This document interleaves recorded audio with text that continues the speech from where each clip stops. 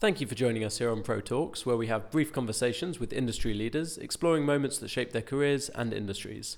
Pro Talks is sponsored by the PR Office. I'm Ben Judah, and today I'm joined by Joy Burnford, founder and managing director at My Confidence Matters. Joy, thank you for joining us. Hello, Ben. Thank you for having me.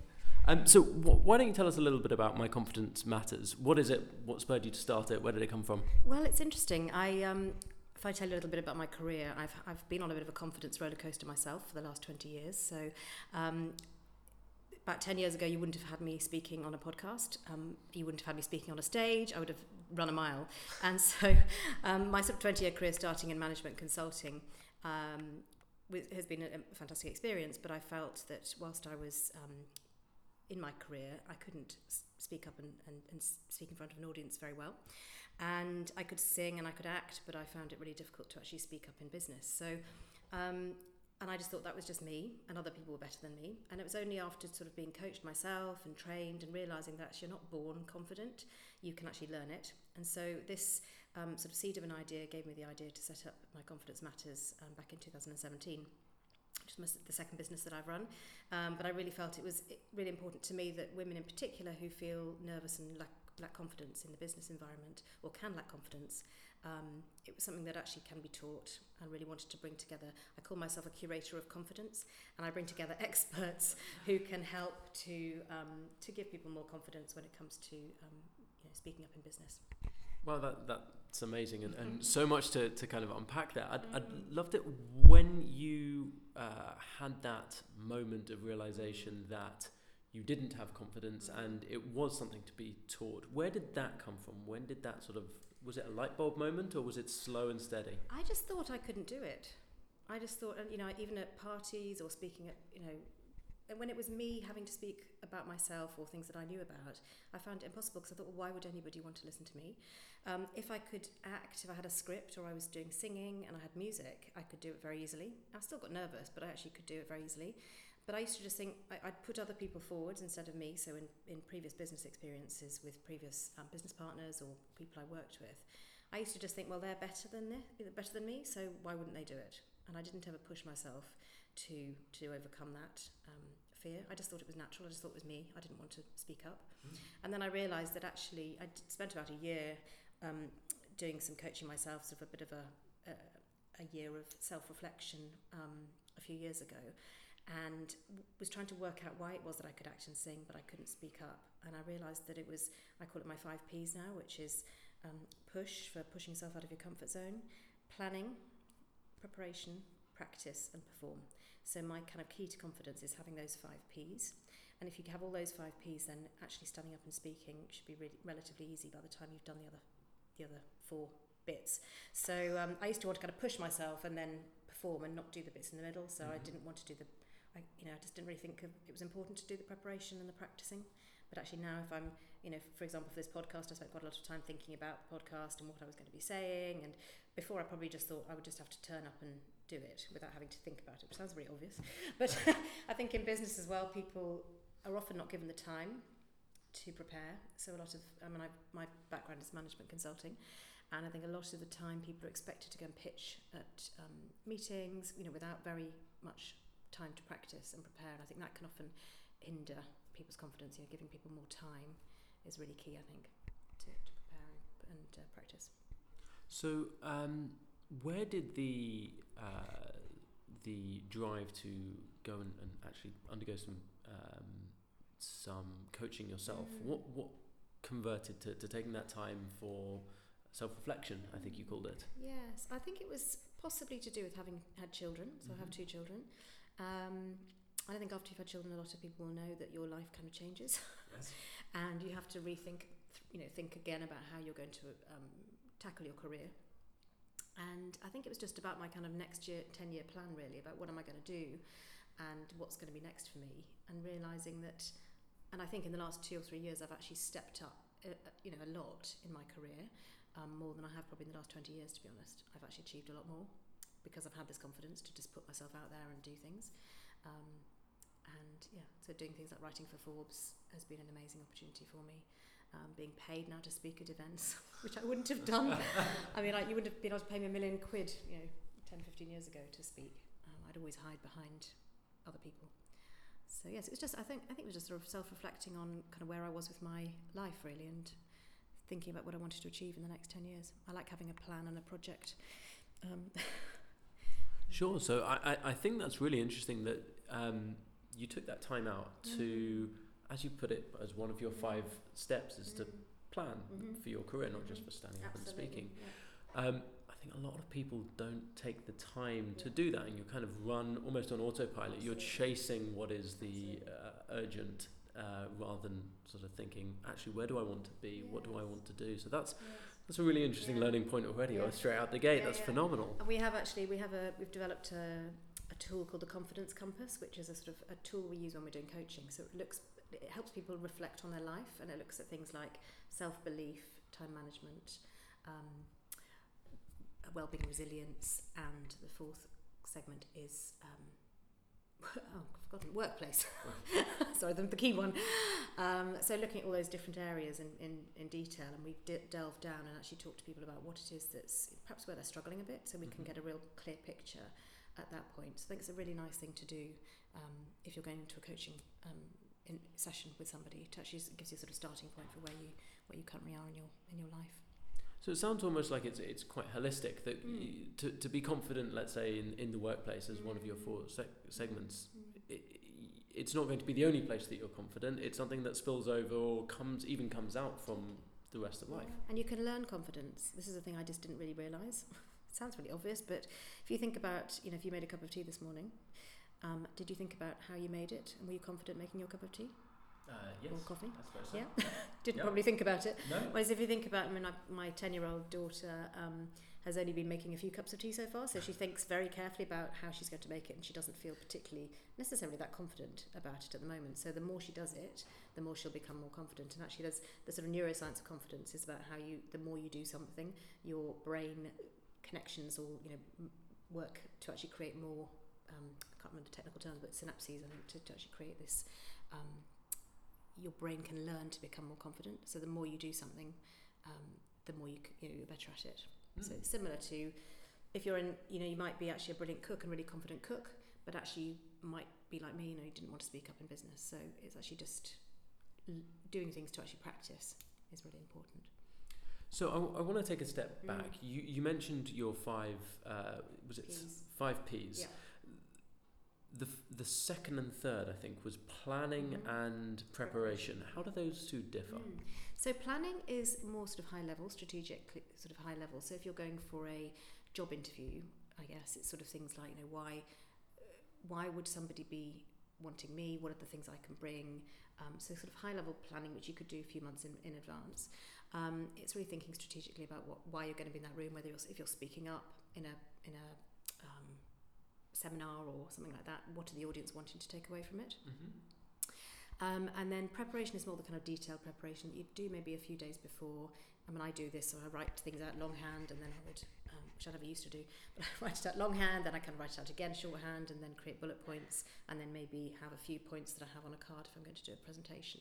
So it's kind of that process of becoming familiar with the subject matter, which is the same for speaking at an event or preparing for an interview or anything that you need to do where you need to prepare and be confident. I think that's... playing a musical instrument or doing sport or anything like that. Exactly. I think that spills over into almost everything. It sounds like you think 30,000 feet, what am I trying to achieve, who is my audience, etc. And then as you get closer to the event, you start zeroing in on some of the details, becoming more familiar yourself. Yeah, and doing things like preparing slides and stuff at the very last minute. You don't want to be preparing slides much before that. I think we always recommend that you do all preparation, and then the slides are a kind of aide-memoire if you're doing a presentation, for example. So you've explained how you came to decide to start My Confidence Matters. Can you tell us a little bit about what it is as an entity, what it does, who it helps? Well, as I say, I call myself a curator of confidence. So I bring together expert coaches and trainers in this space. So we offer 3 coaching programs specifically to organisations to help. I have a sort of, as an aside to the business, I'm sort of a key advocate around gender equality in the workplace, and I'm very passionate about helping women to succeed and get to more senior roles. So our programs, although they can be, we do train men as well as women, the actual overriding ambition is to give women more confidence to step up into more senior roles within business. So we have 3 main programs. One is called coaching clinics, which is where we offer organisations a day of time with a coach. And one of the things I'd really love to do is bring coaching to the masses. So it's not just reserved for exec coaching levels. So we can offer a day of coaching for people, so they can book that either virtually or face-to-face. The second program is Speak Up, which is all about confidence to speak up, and that's usually a 5-week program, but all of these are tailorable by companies. And then the third sort of major program we have is coaching for modern leadership, so looking at what it means to be a modern leader in today's complex business environment. Things are changing. It's not all about command and control anymore. There's a lot about collaboration, curiosity, those sorts of traits that men and women need to be thinking about. So it's actually looking at that and how we train and coach people in this area. So that's kind of the other sort of main coaching that we do. So this might sound like an obvious question, but do you feel, and is it your experience, that women have less confidence than men in the workplace? Well, interestingly, we did a piece of research last year, which I think you might have looked at. So we interviewed, or we didn't interview, we surveyed 2,500 people across business last year, and this is one of the things I wanted to look at, was whether women suffered from a lack of confidence more than men. And the findings were quite close, but 79% of the women we surveyed said they lacked confidence, compared to 62% of men. That's quite a disparity. So it is. I mean, we had fewer men, so the sample wasn't as big. It was about 300, so it's about just over 10%. But I think it still gives a good indication that women do tend to lack confidence more than men. And actually the results, we got a lot of men saying they rarely lacked confidence more than women. Oh, that's an interesting nuance. Where do you think that comes from? Well, it's difficult. I think, it can come from sort of a lot of different things. I think, societal sort of upbringing, the way that women are perceived in the world, unconscious bias, those sorts of things. So actually women feel that, I think, tend to not want to stand up and sort of have the confidence to say things as much as men do. But I'm not saying that's a real generalistic point. I think a lot of men do, lack confidence as well. I'm not exactly sure where it comes from, but sorry, this is a bit of I'm not waffling a bit. No, but if confidence can be taught, is it that lack of confidence is also taught, is ingrained, or is that something that is it a lack of one leads to another, or? I think in business, in particular for women, I think women feel they don't want to admit to lacking confidence because they might feel that they're not going to be given the next job. If they're lacking confidence, why would you give me a pay rise, or why would you give me promotion? So I think there's a lot of it is hidden, and what I want to try and do is encourage organisations to talk about it more. And actually, a lot of people say to me in my performance review, I was told I lacked confidence. I need more confidence. But then that's kind of where the people are left with this thought, I'm lacking confidence, I need to go and do something about it. Rather than just having that open conversation. I was at an event at the end of last year actually, and with the big bank, and I was doing a presentation about how to be more confident. And the person who was hosting the event from a big bank had a number of her team members in the room, and they stood up and were sort of admitting that they'd lacked confidence. And the person who was running the session came to me after. She said, I had no idea these people lack confidence. Wow. Because she just thought they were really confident because they'd never admitted it. They'd never had that conversation. So I think if you can actually have the conversation about confidence, and interestingly, my new podcast I was telling you about is going to be called The Confidence Conversation. So having discussions with people, sort of role models of people who can talk openly about this, to actually share their experiences, people who've got to senior roles within business and what they can share with people, and actually opening up that conversation and so people can talk about it. How fabulous. So how do you think the landscape is shifting in the business world towards attitudes towards confidence and the roles of men and women in senior leadership? How has that shifted over the last few years? So, there were some interesting points. So in our research, we looked at things like, we looked at the barriers that were stopping women reaching senior roles. So one of them was the lack of confidence, one was lack of internal opportunities, and one was sort of work-life juggle that people suffer from sometimes. And interestingly, flexible working is really on the rise. So in terms of having more confidence to do their job, one of the things that people struggle with is actually, if you've got a family, for example, how do I juggle the whole being a mum, doing work and things like that, and that can knock people's confidence a lot, especially returning to work after having a baby. So I think organisations are shifting a lot towards offering things like flexible working, although I think it's quite a lot in policy at the moment, and there are individual experiences of line managers. Actually, often people say that their line manager is not keen on it, so they can't do it. So there's a kind of a big shift towards, I think it was like, I can't think off the top of my head, 78% I think of organisations offered flexible working in our research, which was a lot more than I thought it would be. That is, yeah. So, yeah. Because I think creating change, we're talking at an industrial, at a societal level, it is a colossal undertaking, and certainly something that, it's like changing direction of a big frigate. It's slow, it's steady work. Yeah. What do you think are the main drivers of that change? Why are we seeing that change happening now? Well, it's interesting. I was just going to say, actually, the World Economic Forum has an index, Global Gender Index, and the UK has gone from 15th to 21st this year. I mean, I thought 15th was bad enough.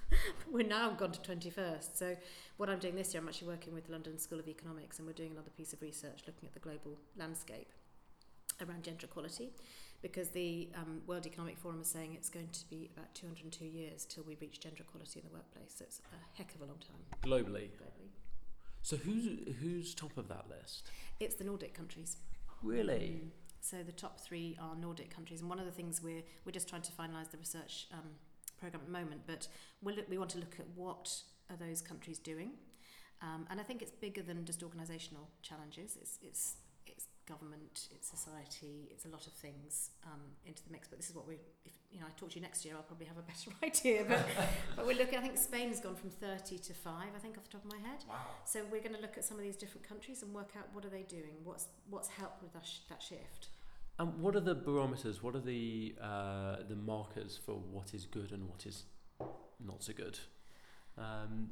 One of the things that I was reading a little while ago was on this list that I found quite surprising. I think it was Rwanda was really high up the top of the list, and that comes from women taking senior political roles first. Following the terrible genocide that happened there, and then that spilled down throughout business and what have you. So I guess what are the indicators that things are going in the right direction? Well, as I said, I think things like being aware of, in this country particularly, I think women getting to senior roles have a lot to. It's usually around the time they might want to go off and have children. So there's things like childcare costs often stop women. They have a choice to actually go back to work and have to probably earn less than they would because they've got to pay for childcare. So there's lots of things like that. And I think around, government support around childcare costs is a big thing. Things like flexible working, as I've said, I think is a big thing that companies are getting better at. There's still a massive amount to do, but I think they're getting better at it. So I think when we start taking steps like that across the board, and I think equal flexibility for all, it's not just about giving women flexibility, it's about giving men flexibility so that they can help with the sort of the home life things. So this is something that and I'd love to actually hear your opinion on. I'm going to put you on the spot, sorry. My thinking between a way in which we can improve and potentially remove some of the barriers for women coming back to work after having a baby would be equalising male and female, but paternity and maternity leave. If it was the same across both, then there would be no reason why one versus the other would or should stay home.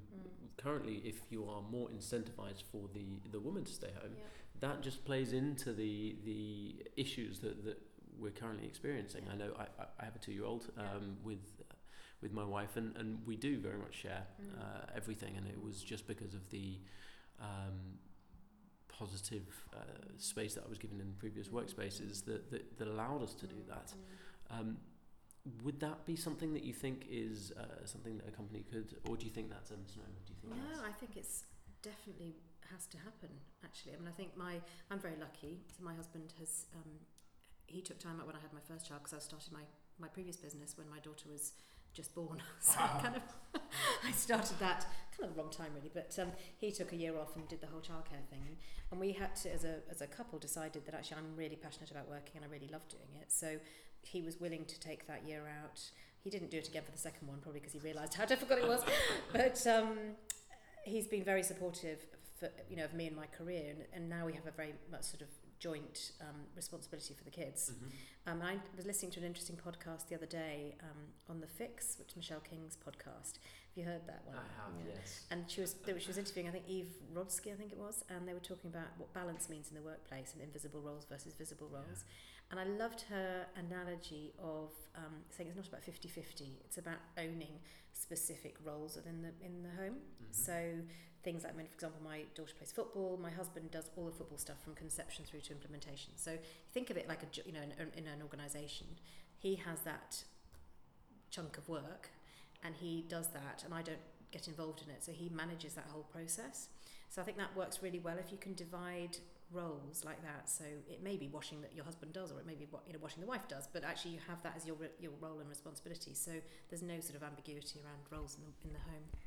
What a brilliant way of putting it. I think the cognitive load is one thing that very much is an issue, and a kind of a barrier of who is worrying about who's doing the shopping, doing the washing, when is it going to happen? It's that, as you said, the invisible load that can create frustrations. Exactly, and I said actually to my husband last week, I said, why don't we do a little experiment? Because I was interested for my work I do as well. And I said, why don't we just work out, do a sort of timesheet for a week, and work out what how much time we're thinking about home stuff, what we're actually doing in terms of ferrying children back and forth, taking them to school, and actually just work out how much of our time is spent. And I would just be really interested to know, if we did that for a week, what the answer would be. That would be fascinating. Yeah, so I think I'd encourage anybody to have a think about it. So my wife might kill me for saying this. We put in the diary once a week a meeting between the two of us where we discuss all matters related to home and family life, with an agenda, any other business, everything, and you come to the meeting prepared as you would do for any other meeting. What it does is it allows us to have the rest of our life. We'll keep it for family meeting. Yeah. Just keep it for family meeting. Otherwise, you're brushing your teeth and you're like, I must tell you about whatever. It's really good. Do you manage to do that every week? Every week without fail. If my wife travels a lot for business, so anytime she's out the country, we'll do it on another day. But it's family meeting is brilliant. That's brilliant. We've tried that. We haven't managed to sort of get it weekly. We need to try harder. So I'd love to hear from you, getting back to kind of My Confidence Matters and confidence in the workplace. Who do you think is doing this particularly well? Who could be highlighted as someone who's thinking outside of the box of putting things into practice rather than just talking about it? It's a difficult question, really, to sort of single out in particular organisations. I think I was fortunate to go to an event the other night listening to the CEO, Alison Rose, who's the first CEO of RBS, the first female CEO of a financial institution, which is incredible. And I think she's bringing a lot of sort of modern leadership qualities to that role in a very male-dominated environment. And so it'd be interesting to watch and see how RBS and NatWest thrive under that leadership. She's done a lot on the Rose Review. She's written the Rose Review, which is all about female entrepreneurs and offering support for female entrepreneurs and sort of trying to give women more space to develop in that industry. So that's more entrepreneurs rather than corporates. I had another interesting chat the other day with Fiona Dawson, who's the global president of Mars, who's also the chair of the Women's Business Council. And Mars are doing really incredibly well on the global gender pay gap. It's sort of pretty equal in terms of men and women. And I think that's to do with kind of cultural things as well. I think Mars has always been a very sort of inclusive organisation. So that was interesting talking to Fiona. And she actually was saying she's never really felt lacking in confidence, but she still feels nervous speaking in front of an audience. And the women I speak to who say, even Jo Swinson, who former leader of the Liberal Democrats, she said she felt really nervous, speaking in the House of Commons. And I was like, really? And I feel, everybody feels a bit nervous. And I think it's a really good point to make to people that actually it's good to feel nervous. That you're going to feel nervous, whether you're really experienced or not. And actually, you just have to. If you planned it, you prepared, and you've practiced, you'll still have some nerves, but actually you can do it. And just believing that, and sort of knocking the imposter off its perch, really. And imposter syndrome is something that I think we all suffer from time to time. Just sort of get rid of that if you can. Absolutely. I think nervousness and confidence aren't necessarily mutually exclusive. You can walk into a room, be incredibly confident, and yet nerves are always going to play a part when you have 10 people staring at you, 100 people, 1,000 people staring at you. It's always going to be there. Even doing a podcast. Just the two of us in a room, very friendly. I know, but it's still, I'm still feeling nervous about it, and I think that's, I might sound confident, but actually there are nerves still there, and that is, I think even when you're performing doing music or whatever, having those nerves or acting, and you speak to lots of actors who say they get really nervous, and that adrenaline is what sort of makes them brilliant, and actually, really embracing that, I think is a really important thing. So just to sum up at the end, is there any tips, any pieces of advice that you can give to any of the listeners, whether they're earlier in their career or quite established professionals, on how they can appear or how they can be more confident in the workplace and in the wider world? I would say my biggest advice is to push yourself out of your comfort zone and actually say yes to things and work out how you're going to do it afterwards. Because actually, that's something I probably didn't do. I'd shy away from things and I'd just think somebody else can do it rather than saying yes. I mean, if you'd asked me to do this podcast 10 years ago, I would have said, I'm really busy, sorry Ben, I can't do it, because I'd just be too scared. And actually just saying yes and then preparing for it is great. And it's actually gives you a good platform to move on to do other things. And once you've done a podcast, then you can go on to, it's like being interviewed for the radio or television or whatever, it's sort of, you start small, you don't go straight to the Albert Hall, you start small and you then, you sort of grow as you go. So I think pushing yourself out of your comfort zone is one thing. The second thing I think is to be bold and be courageous and not be afraid of having conversations with managers or colleagues, and be honest, be really courageous, and actually having honest conversations about whether you want to have a pay rise or you want to have flexible working. Be really honest, because people just don't ask, and if you don't ask, you don't get. And I think you've got to be really confident in yourself about just going for it and asking, because all they can say is no at the end of the day, and if you don't ask, there's not a possibility. So I think being bold and courageous is another one. Would you say, just to delve into that, being courageous and being bold and being honest, those 5 points that you spoke about before are things that people should consider before they do that, or is it just go ahead and ask? No, I think you should definitely prepare. And can you go through what those 5 are again? Of course. Pushing yourself out of your comfort zone, planning, preparation, practice, and perform. And so let's say someone is going to ask for a pay rise, for example, a really common thing that I think a lot of people would love to be able to do, but just don't know how to broach that subject. How do they go through all of those 5 stages to go up to their manager and say, hey, I'd like to have a pay rise? I think it's being aware, doing your research, finding out what other people are being paid if you can, looking at sort of industry, what's available in the industry to look at, I think also not just going and saying I'd like a pay rise because I need a pay rise. It's actually, what are you going to do differently? Why do you deserve to have a pay rise? I'm going to do X, Y, and Z to bring X amount to the bottom line, or I'm going to perform in a different way, or I'm going to, just different ideas about how you might do your role to justify that pay rise. So I think it's being very clear, and in that preparation time you can then work that out. Don't just go and say, I deserve a pay rise, please give it to me. So yes, you could maybe have another job offer on the table. You might, to negotiate really. So sort of key negotiating tips really. Found. So what are you hoping for 2020? What does a successful 2020 look like for yourself and look like for My Confidence Matters? So for My Confidence Matters, 2020, I've got a campaign for 2020, which is called 2020 Actions, and I'm passionate about trying to get 2020 pledges towards getting us one step closer to gender equality this year. So looking to men and women who work in organisations or not, or entrepreneurs, what is each of us going to do differently? So maybe I'm going to pledge to ask for a pay rise, I'm going to pledge to coach somebody in my organisation, or my pledge was to organise 3 events this year to bring together like-minded people in this space. So that was my pledge. So my success was going to be to have achieved those 3 things. And the first one of which is with the London Stock Exchange on the 9th of March. So that's my first. Very exciting. Hopefully. One tick box. One tick box. In February. Exactly. Great. Exactly.